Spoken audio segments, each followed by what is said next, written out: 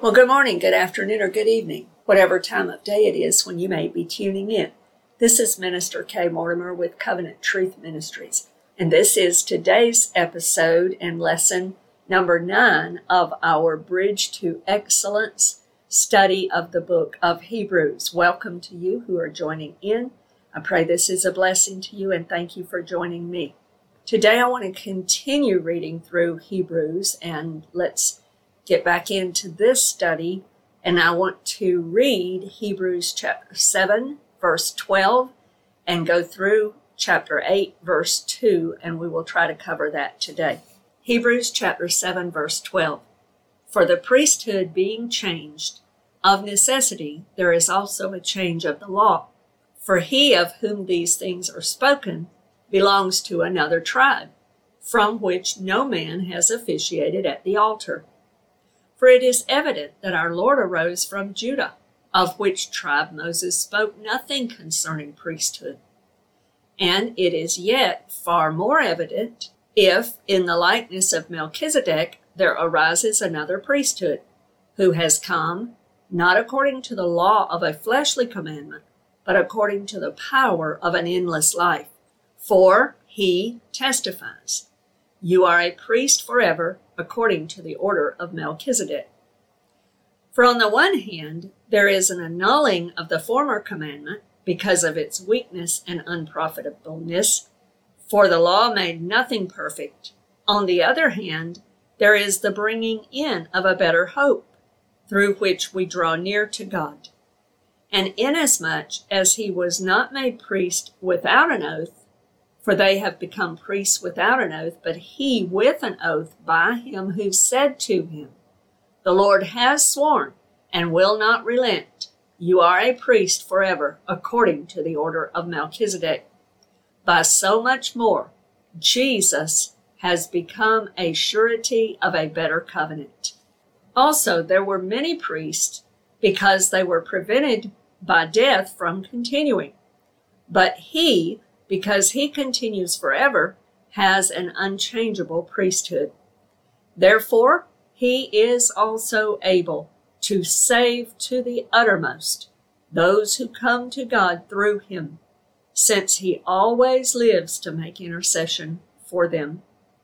For such a high priest was fitting for us, who is holy, harmless, undefiled, separate from sinners, and has become higher than the heavens, who does not need daily, as those high priests, to offer up sacrifices, first for his own sins, and then for the people's. For this he did once for all when he offered up himself. For the law appoints as high priests men who have weakness, but the word of the oath, which came after the law, appoints the Son who has been perfected forever. Now this is the main point of the things we are saying. We have such a high priest who is seated at the right hand of the throne of the majesty in the heavens, a minister of the sanctuary and of the true tabernacle which the Lord erected, and not man. Praise be to God.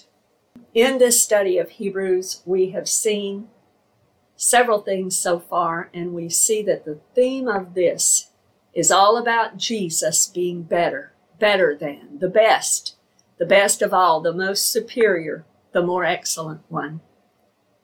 And we've talked recently about him being the better high priest, in the better high priesthood, after the order of Melchizedek, which he is now priest forever. We looked in the last episode at how the priesthood was transferred, just like Hebrews 7 just told us in verse 12, that the priesthood had been changed by the time of the author's writings here in the book of Hebrews.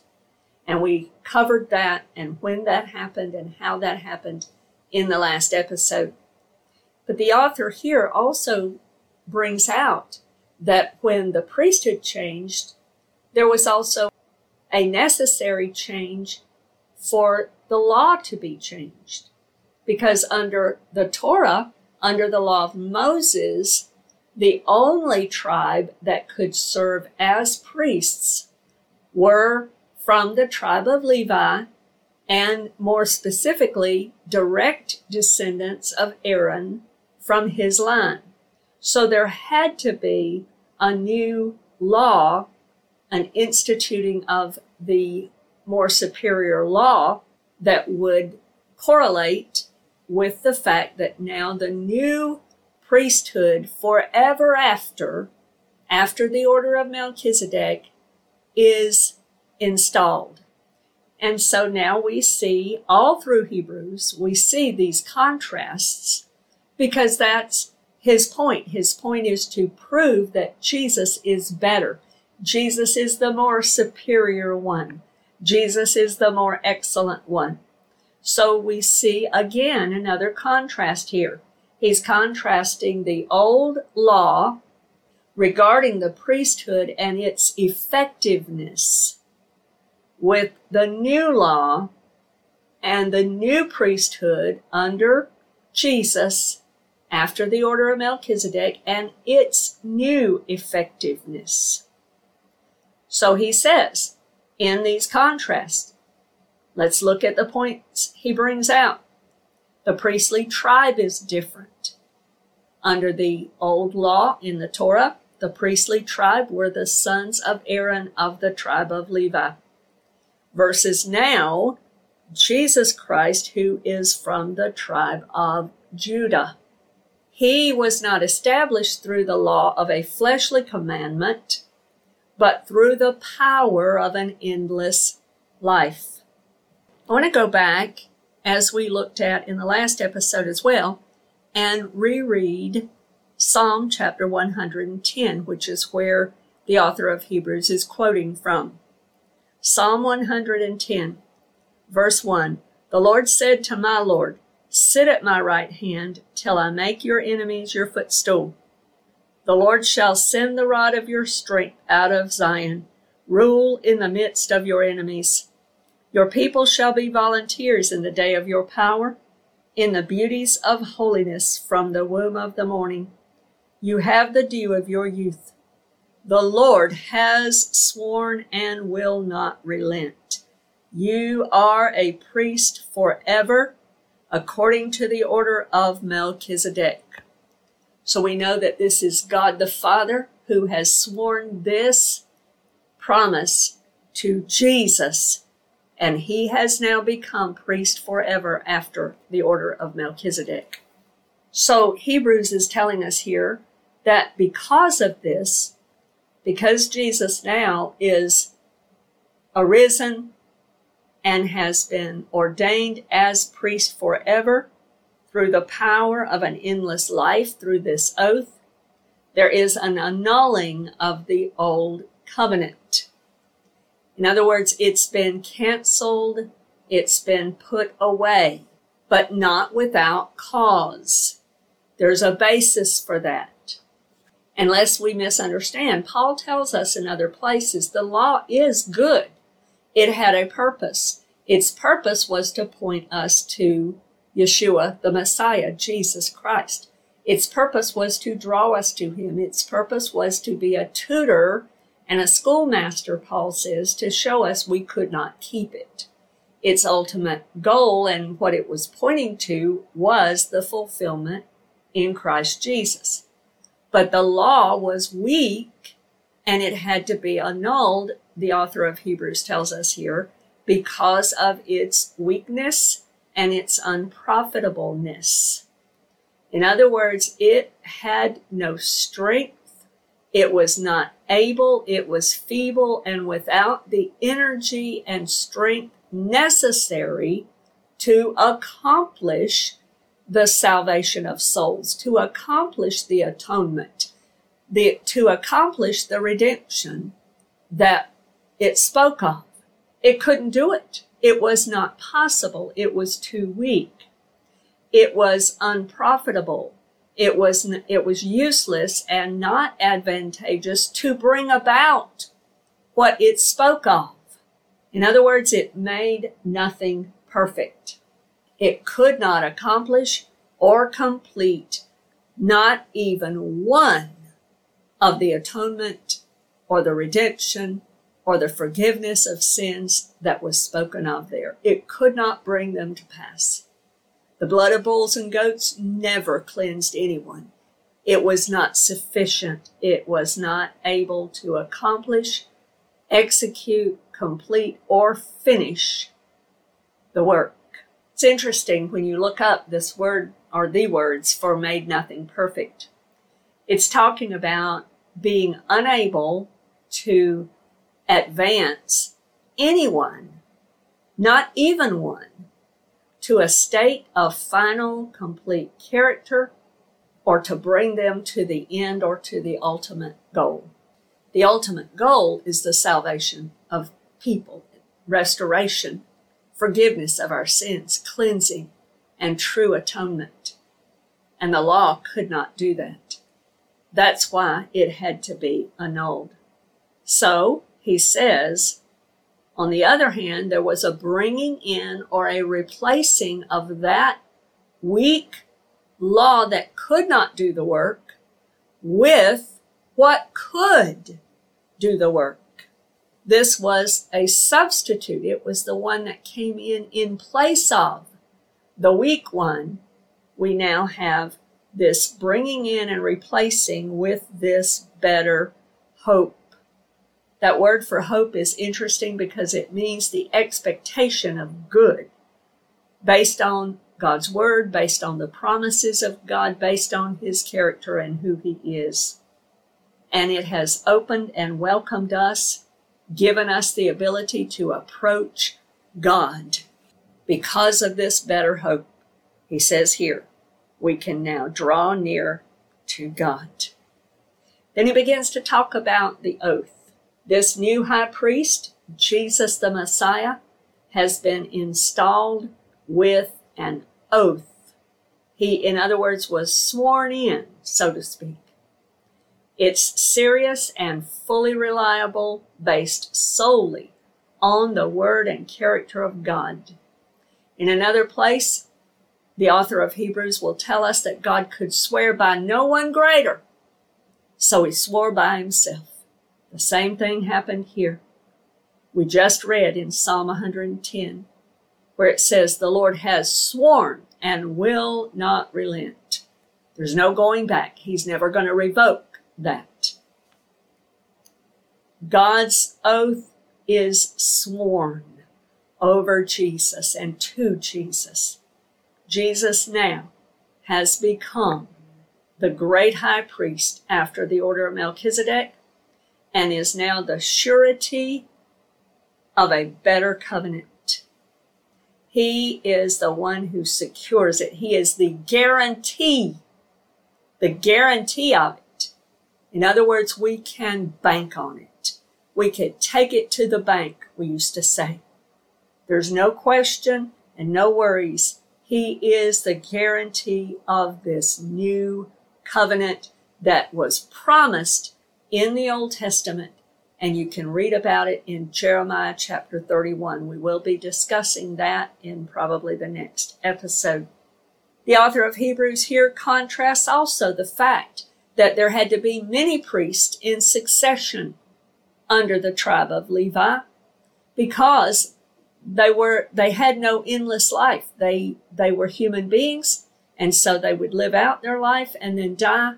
And then there had to be another one installed that was also a son of Aaron in succession. So he's contrasting that here with the fact that Jesus continues forever. He is alive. He will never see death again. He is alive forevermore. Revelation chapter 1 he's speaking, and he says in that passage, I am he who lives, was dead, and am alive forevermore, lives now forevermore. He will never die. He is alive. He is risen.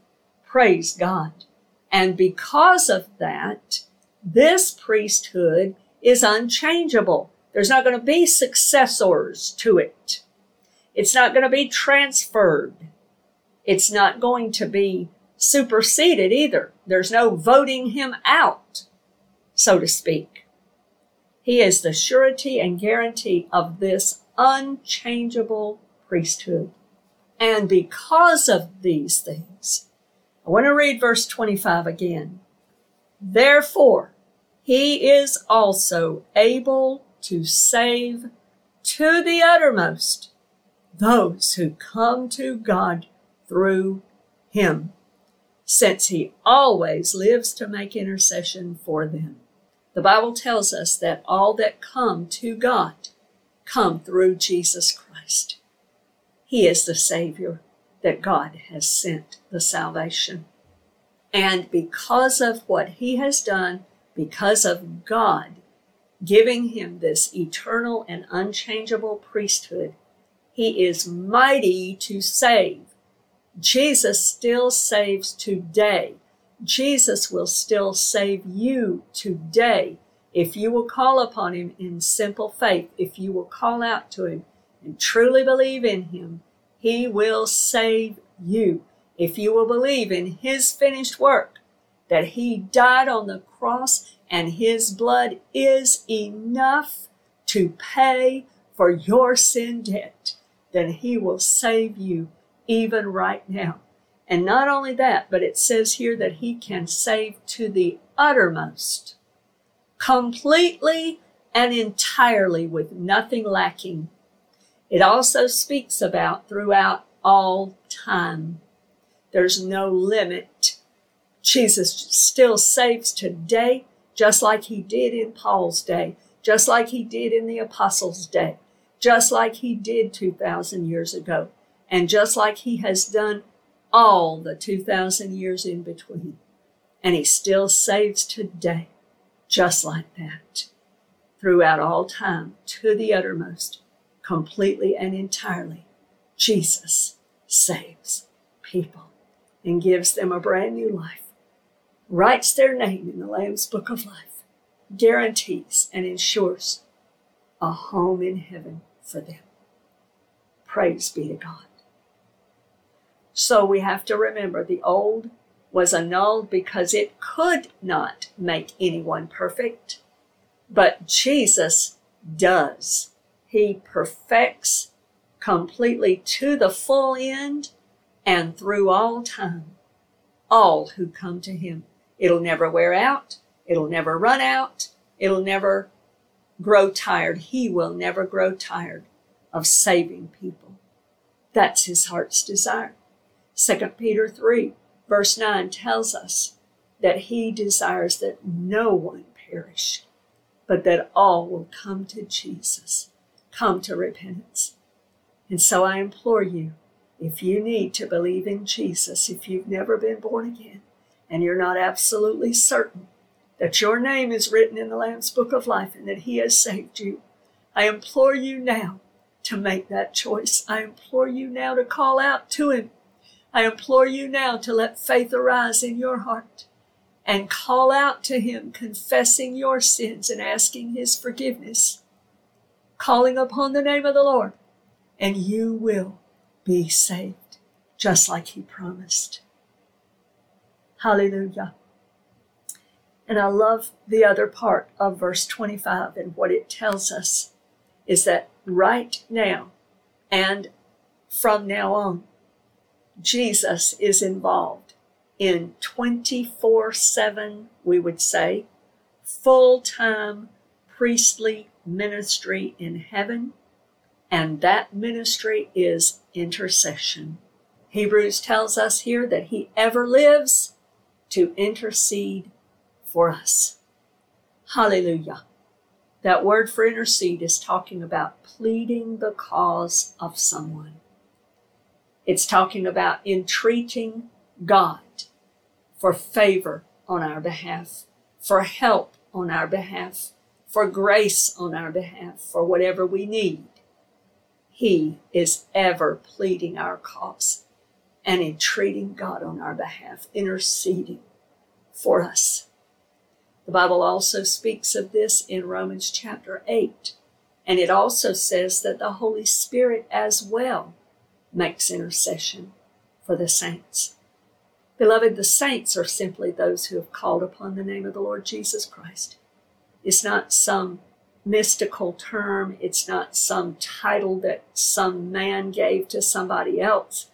It means those who have turned their lives over to Jesus Christ, those who have called upon the name of the Lord and been saved and are now His children. That's what it's talking about. And He is ever interceding for His family. Ever interceding for His family. I want to look at one example that proves this to us even while He was here on earth. He was already operating in this priestly ministry of intercession. We don't know what all He pleads necessarily in terms of words that He uses now, but we do have some guide that shows us the heart of our Savior and the heart of our Lord praying to God on our behalf. And it's found in John chapter 17. It's really the entire chapter, but I'm only going to read a small portion of this. I want to begin in verse 1. John chapter 17, verse 1. Jesus spoke these words, lifted up His eyes to heaven, and said, Father, the hour has come. Glorify your Son, that your Son also may glorify you. As you have given Him authority over all flesh, that He should give eternal life to as many as you have given Him. And this is eternal life, that they may know you, the only true God, and Jesus Christ, whom you have sent. He goes on down and then he starts praying for us. He specifies that he's praying for his disciples, for his family, beginning in verse 9. And he prays for them. And we're given some of the details about some of what he prays over us. I think I want to begin reading again in verse 15. I do not pray that you should take them out of the world, but that you should keep them from the evil one. They are not of the world, just as I am not of the world. Sanctify them by your truth, for your word is truth. As you sent me into the world, I also have sent them into the world. Then go down to verse 20. I do not pray for these alone, but also for those who will believe in me through their word, that they all may be one, as you, Father, are in me, and I in you, that they also may be one in us, that the world may believe that you sent me. Here Jesus is including every one of us 2,000 years later, because he says, I'm not just praying for these alone, those that were with him at that time, the 11 faithful disciples. But he says, I'm also praying for all those in the future who will come to believe in Jesus through their word. In other words, through what they have written, through what the Holy Spirit inspired them to write and has given us through the Bible, in the Gospels and in the epistles and in the book of Revelation. The things that they wrote about the Lord as eyewitnesses to his glory and majesty, eyewitnesses to his teaching and his ministry. And so Jesus includes us in this example of his high priestly prayer before he left this place. Beloved friend, he is still doing that now. He's done it now for 2,000 years. And according to Hebrews, he ever lives to make intercession for us. It is his full-time ministry now. And in that, I just simply want to make this one point. Some people are called to special prayer and intercession times. We might refer to them in the olden days, we would call them prayer warriors. And there are people that are called specifically to that. Now, every single person that believes in Jesus Christ should be developing a prayer life and I encourage you to pray every day, 2 or 3 times every day, morning, noon, and night, etc. And talk to the Lord, because prayer is where you are talking to the Lord and you are hearing from Him. It's communication. It's a wonderful thing to be praying and developing that prayer life and that communion with Jesus every single day. But there are those that are called specifically to even increased prayer and intercession.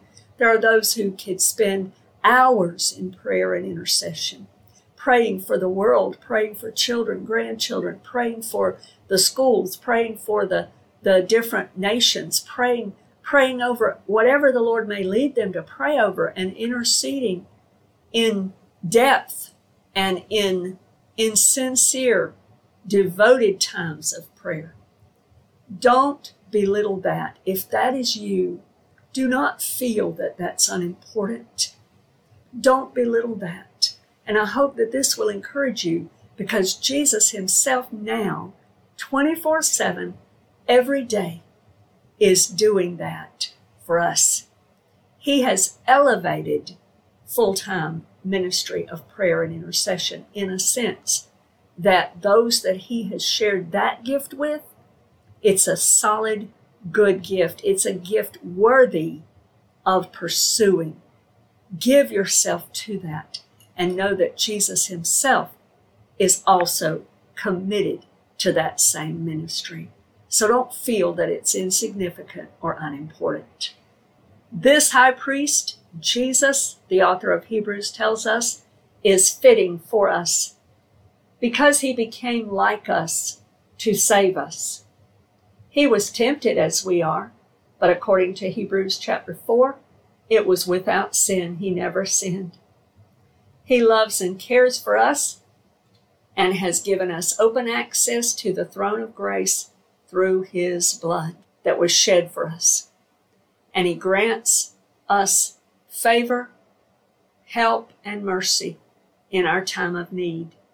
We read this already in our study of Hebrews, but I'd like to read it again.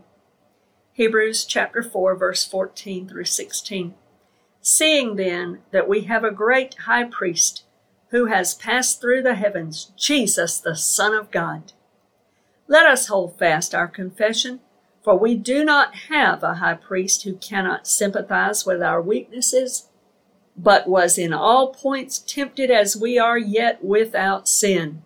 Let us, therefore, come boldly to the throne of grace, that we may obtain mercy and find grace to help in time of need. Praise God. He is holy.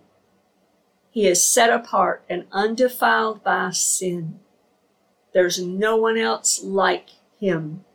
He is holy, set apart as completely separate and untainted. In Isaiah chapter 44, I want to quickly read verses 6 through 8. Thus says the Lord, the King of Israel, and His Redeemer, the Lord of hosts, I am the first and I am the last. Besides me, there is no God. And who can proclaim as I do? Then let him declare it and set it in order for me. Since I appointed the ancient people and the things that are coming and shall come, let them show these to them. Do not fear nor be afraid. Have I not told you from that time and declared it? You are my witnesses. Is there a God besides me? Indeed, there is no other rock. I know not one. God is holy. Jesus, our wonderful high priest, is holy, set apart. No other like Him. He is undefiled by sin, pure and right. The author says He is also harmless. In other words, that means He's free from guile or fraud. He is free from guilt, totally innocent, totally blameless, totally free from all evil or sin. He is undefiled, sincere and genuine, unspoiled and unstained. He is separate from sinners.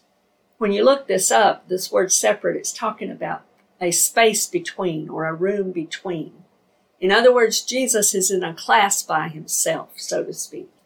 He became human like us, but was not born from the same sinful nature. He is separate from that sinful nature. He was born of the eternal nature. He's higher than the heavens. Hallelujah. In Philippians chapter 2, beginning in verse 7, Paul writes this. Let's start in verse 5. Let this mind be in you, which was also in Christ Jesus, who being in the form of God did not consider it robbery to be equal with God, but made himself of no reputation, taking the form of a bondservant and coming in the likeness of men. And being found in appearance as a man, he humbled himself and became obedient to the point of death, even the death of the cross.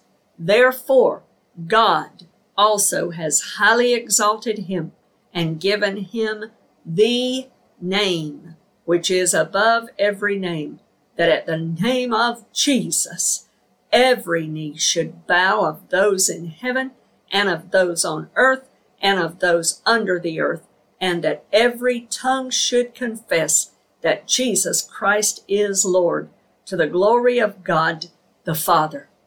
Praise God.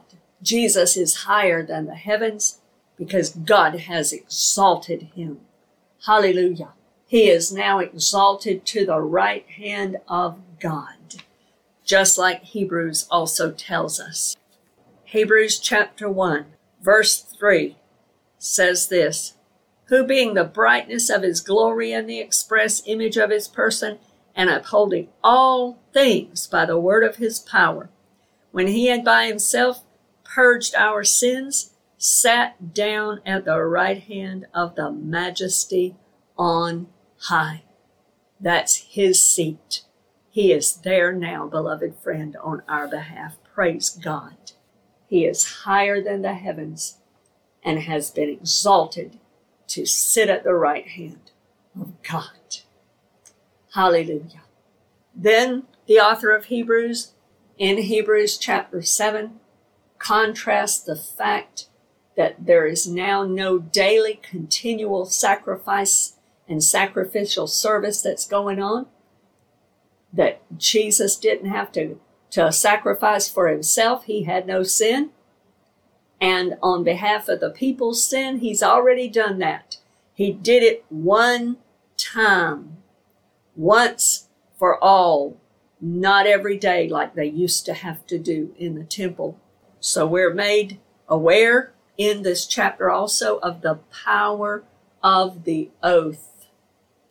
He contrasts here the appointing of earthly priests that were human beings, people of weakness. They were prone to death. They were prone to weakness. But even though they were appointed, some of them even perhaps without an oath, it says here, yet God made the oath, his own Logos word, which came after the law. Because he's quoting here and reminding us of the oath that God swore in Psalm 110, verse 4.